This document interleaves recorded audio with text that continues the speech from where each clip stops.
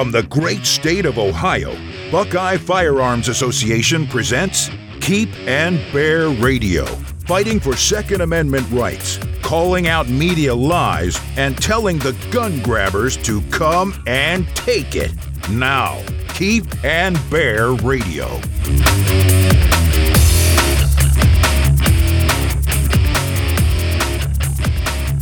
When the COVID crisis hit the U.S. in 2020, some government officials reacted badly, and we saw firsthand that local, state, and federal governments have sweeping restrictive powers during a declared emergency.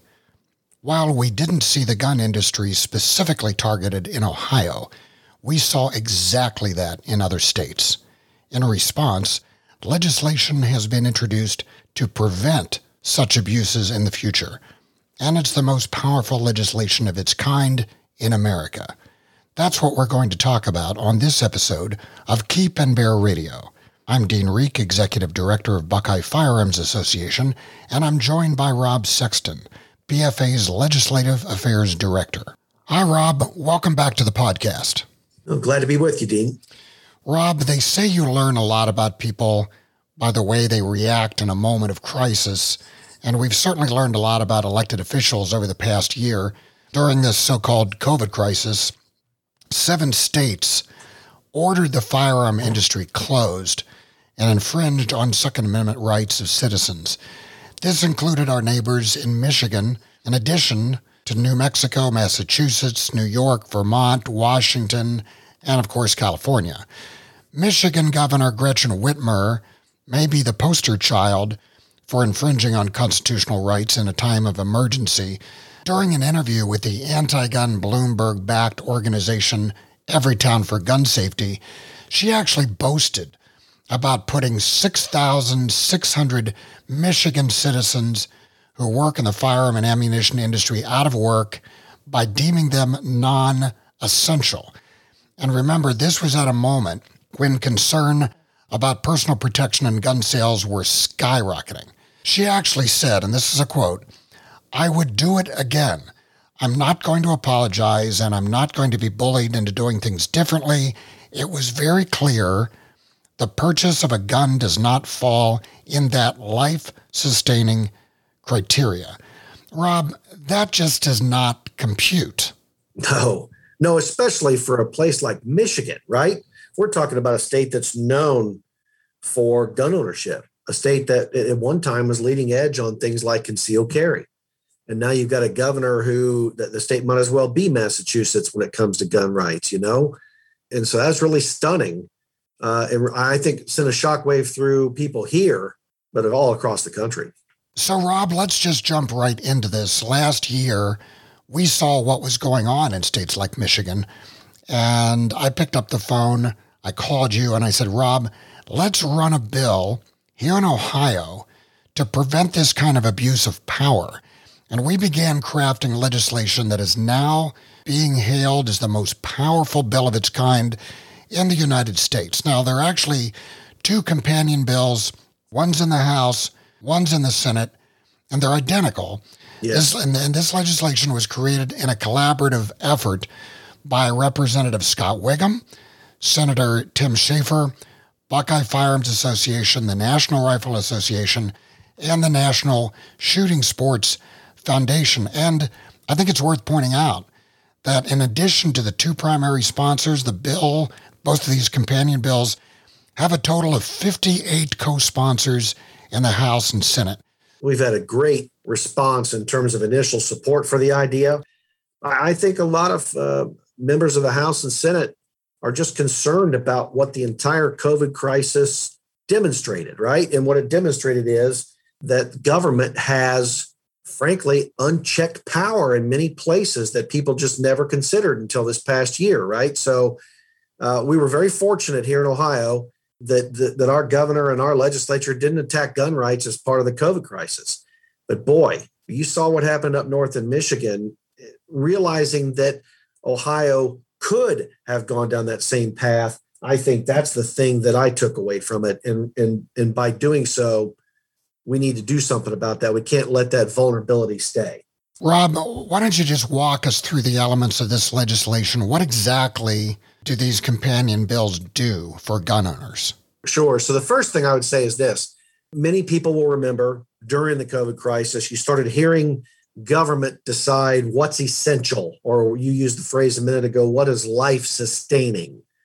So when we put this bill together, we decided we just combine that, right? And so we're going to define these things as life sustaining essential activities.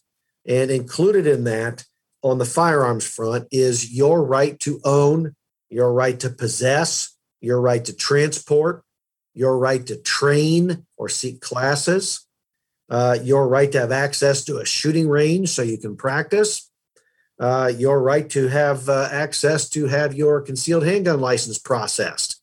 You know, if there was one area in Ohio where things got dicey in terms of the COVID restrictions, it's that there was a period of time where people were having problems getting their CHL processing done. And so as a result, we felt it was necessary to make sure that our county sheriff's offices understand, you know, it's not a choice. The legislature requires that the sheriffs perform those activities and make CHL processing accessible to people. The bill, it goes a step farther. It also defines hunting as a life-sustaining essential service, but also hunting-related businesses, right? So your hunting preserves where people go and hunt birds, or guides and outfitters who take people hunting. I mean, we are, after all, talking about food, which is about as life-sustaining and essential as it gets. So if I was going to put this in one umbrella, I would say, you know, anything that we do with firearms, you know, whether it's our ability to protect ourselves, our ability to transport, our ability to train and learn, and our ability to seek food, it's all protected under this bill. Now, a few years ago, and I'm talking back in 2005, we really saw what can happen at the extreme. If you remember, there was a disaster. It's called Hurricane Katrina. And this was a very large Category 5 Atlantic hurricane that, swept into the New Orleans area, hit that area and all the surrounding areas really hard.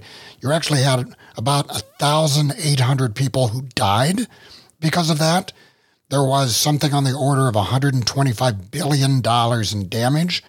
And the very moment that citizens needed to protect themselves from criminals, because there was a lot of looting, there was gang activity going on at the time, New Orleans officials actually ordered the confiscation of firearms from residents. And now I'm going to quote from a New York Times article that described what was going on.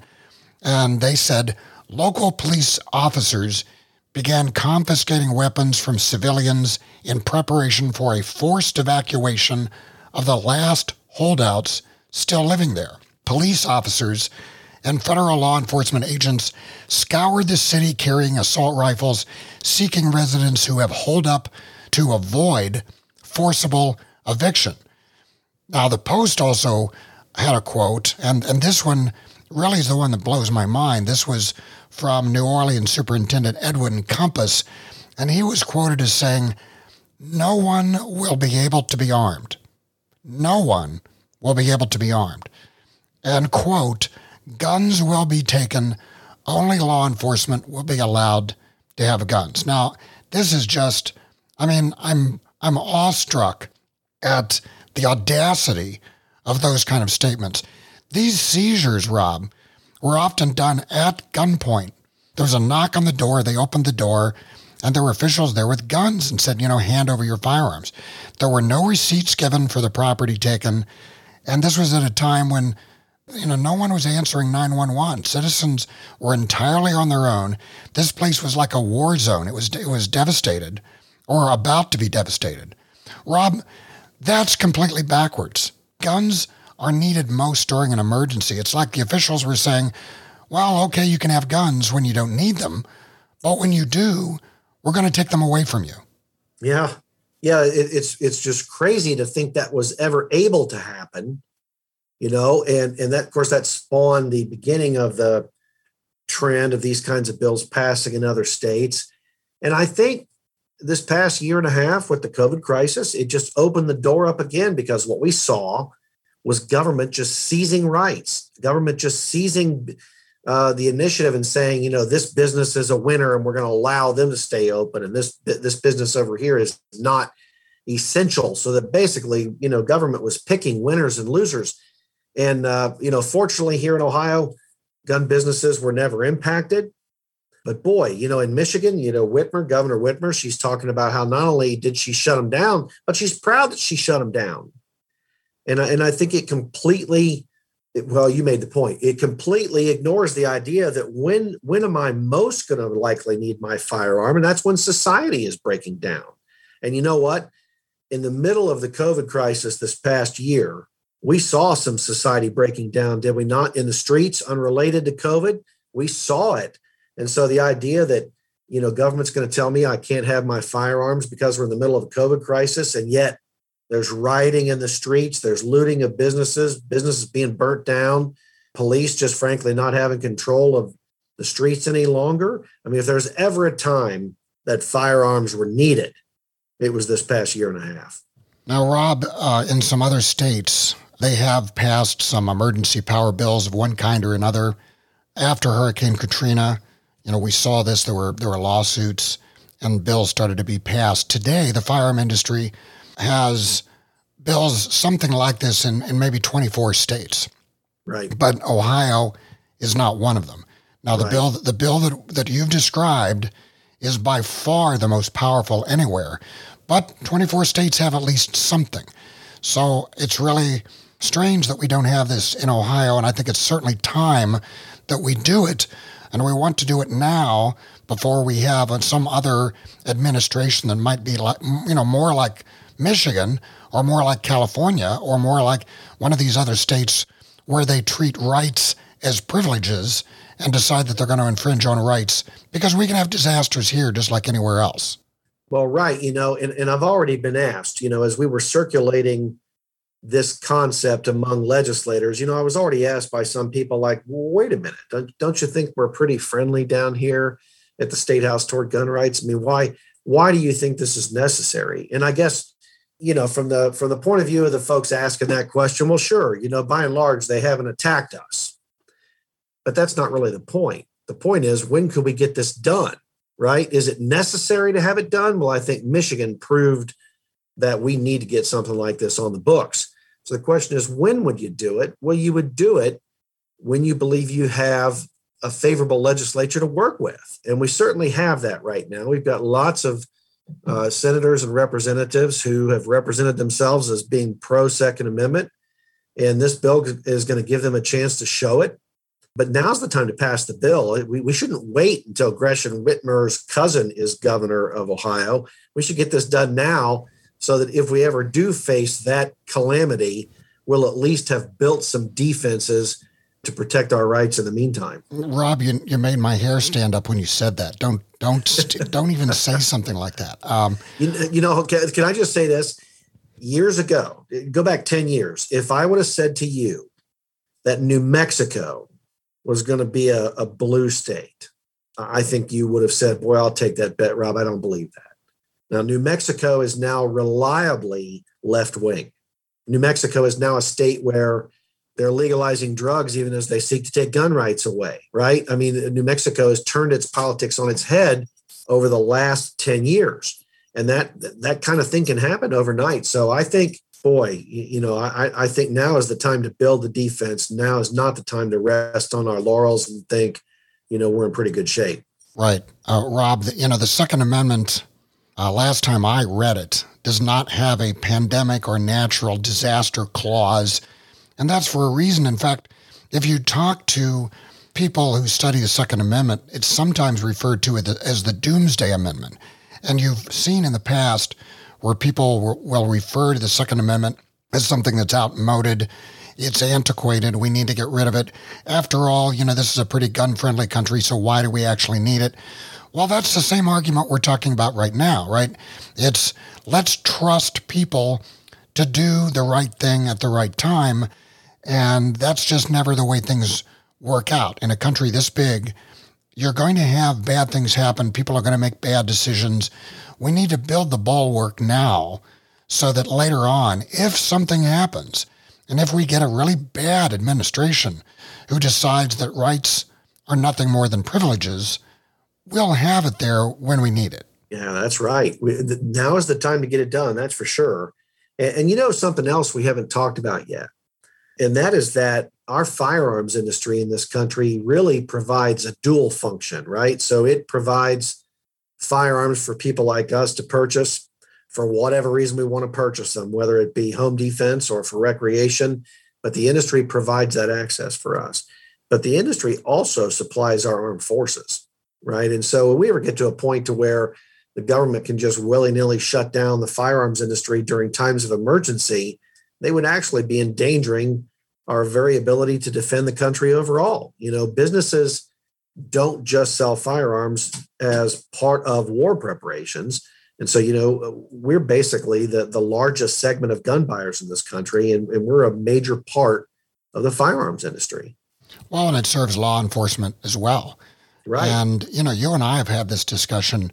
A lot of people think the firearms industry is massive, that is this gigantic, you know, multi-billion dollar industry, and it's really not. The firearms industry, compared to a lot of other businesses, is actually pretty small. So it doesn't take a lot of shutdown to really cause problems throughout the industry. We're seeing that right now as we're talking. There's still an ammo shortage, and that's just because there's been a spike in buying, and that spike was enough to cause shortages everywhere. Yeah, that's right. You know, Dean, one aspect of this bill we haven't talked about yet, and I think this is probably the most important piece of this emergency powers bill.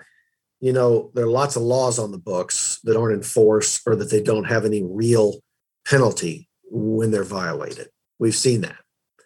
This emergency powers bill has enormous teeth in it. This bill is built in that gives the ability of a person whose rights are infringed upon to bring an action, to bring a suit against the city, the county, the state, whoever were to infringe upon their rights, to bring a civil action against them, a lawsuit. And that city, that town, that county, they'd have to pay damages. And it's spelled out. They'd have to pay damages, and they'd have to pay the legal fees of the person bringing the action. And I think that was really key to when we drafted this, that we didn't just want to say government can't do it. We wanted to say government can't do it. And if they do, they're going to pay a steep price for doing so. And that's really important because we've seen, for example, we've sued Columbus and Cincinnati over bump stocks, which is a fairly minor little thing, but it was about the principle that, you know, government can't have its own firearm regulation at the local level in Ohio. So, you know, we've seen again and again that local governments, that, you know, city governments, counties, whatever, they often just ignore the law. States often ignore the law as well. And the only way that you can deal with that is lawsuits. Just passing a law is not enough. That's really just the first step.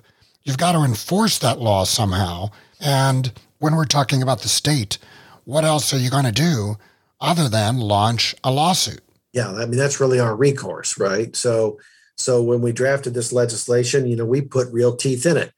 If your city violates this law, number one, they're going to wind up paying the person that they do it to. Number two, they're going to wind up paying for that guy's lawyers and all of his legal fees.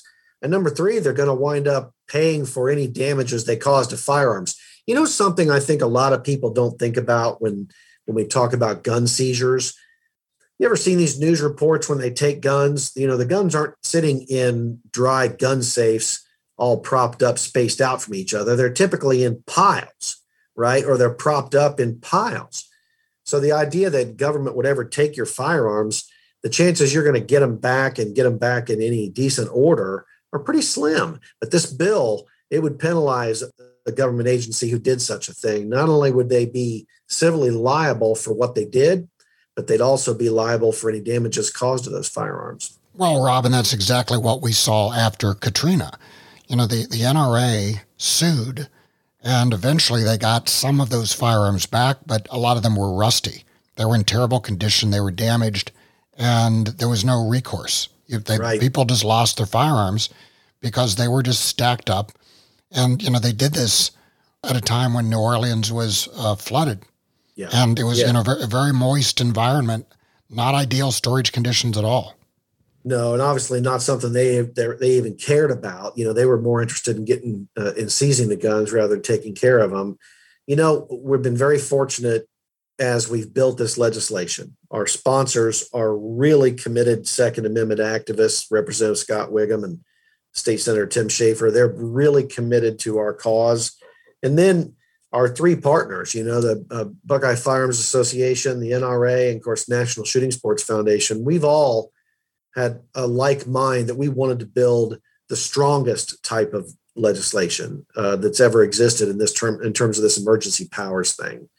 So, Chris Lee, who you've had on this program before with National Shooting Sports Foundation, after we got done building this model, he took it back to the national headquarters of their trade association. He came back and said, Rob, this will be the strongest bill of its type. And I think that's what we deserve, right? So I think our goal is to see this thing passed quickly. We intend to put all of our resources behind it. And this is meaningful legislation providing real protection that's badly needed. And I just want to point out for those listening that this does not mean in any way that we're walking away from constitutional carry or that we've stopped fighting against some of the anti-gun bills we've seen introduced. We can chew gum and walk at the same time and do a bunch of other stuff simultaneously. This is just a bill that really needed to be passed now. This is, as they say, strike when the iron is hot. So we believe we have enormous support for this in addition to constitutional carry. So we need to get it done now while we can. Yeah. And I still strongly believe we're going to see constitutional carry done this legislative session. As Dean, of course, that's our top priority for this session. But if we have a 1A, if constitutional carry is 1, the emergency powers bill is 1A. And you talk about strike while the iron is hot. Right now, people have had enough of government overreach in our lives. We're seeing that feeling that the federal government really got deep into our business this past year. We saw the news reports about what went on in these other states. We've seen police officers arresting people on the news for not wearing a mask, right? So right now, there's a strong feeling in that legislature. They've had enough of government overreach. And that translates perfectly into the discussion about the need for a Katrina-style bill, which is what we have here. And we just need to get this done. Now's the time to get it done. And I think our momentum on this is very strong.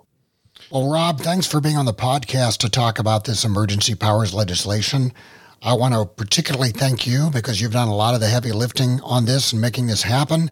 And I hope to have you back when these companion bills pass and they're signed into law by the governor. Yeah, I look forward to that day. And I think it'll be sooner rather than later. I look forward to getting it done. That's all for this episode of Keep and Bear Radio. If you enjoyed the podcast, I urge you to subscribe. And please subscribe to the Buckeye Firearms Association newsletter at buckeyefirearms.org. If you'd like to become a member and support the work of BFA, go to joinbfa.org. Use the discount code PODCAST to get $10 off your membership. That's joinbfa.org.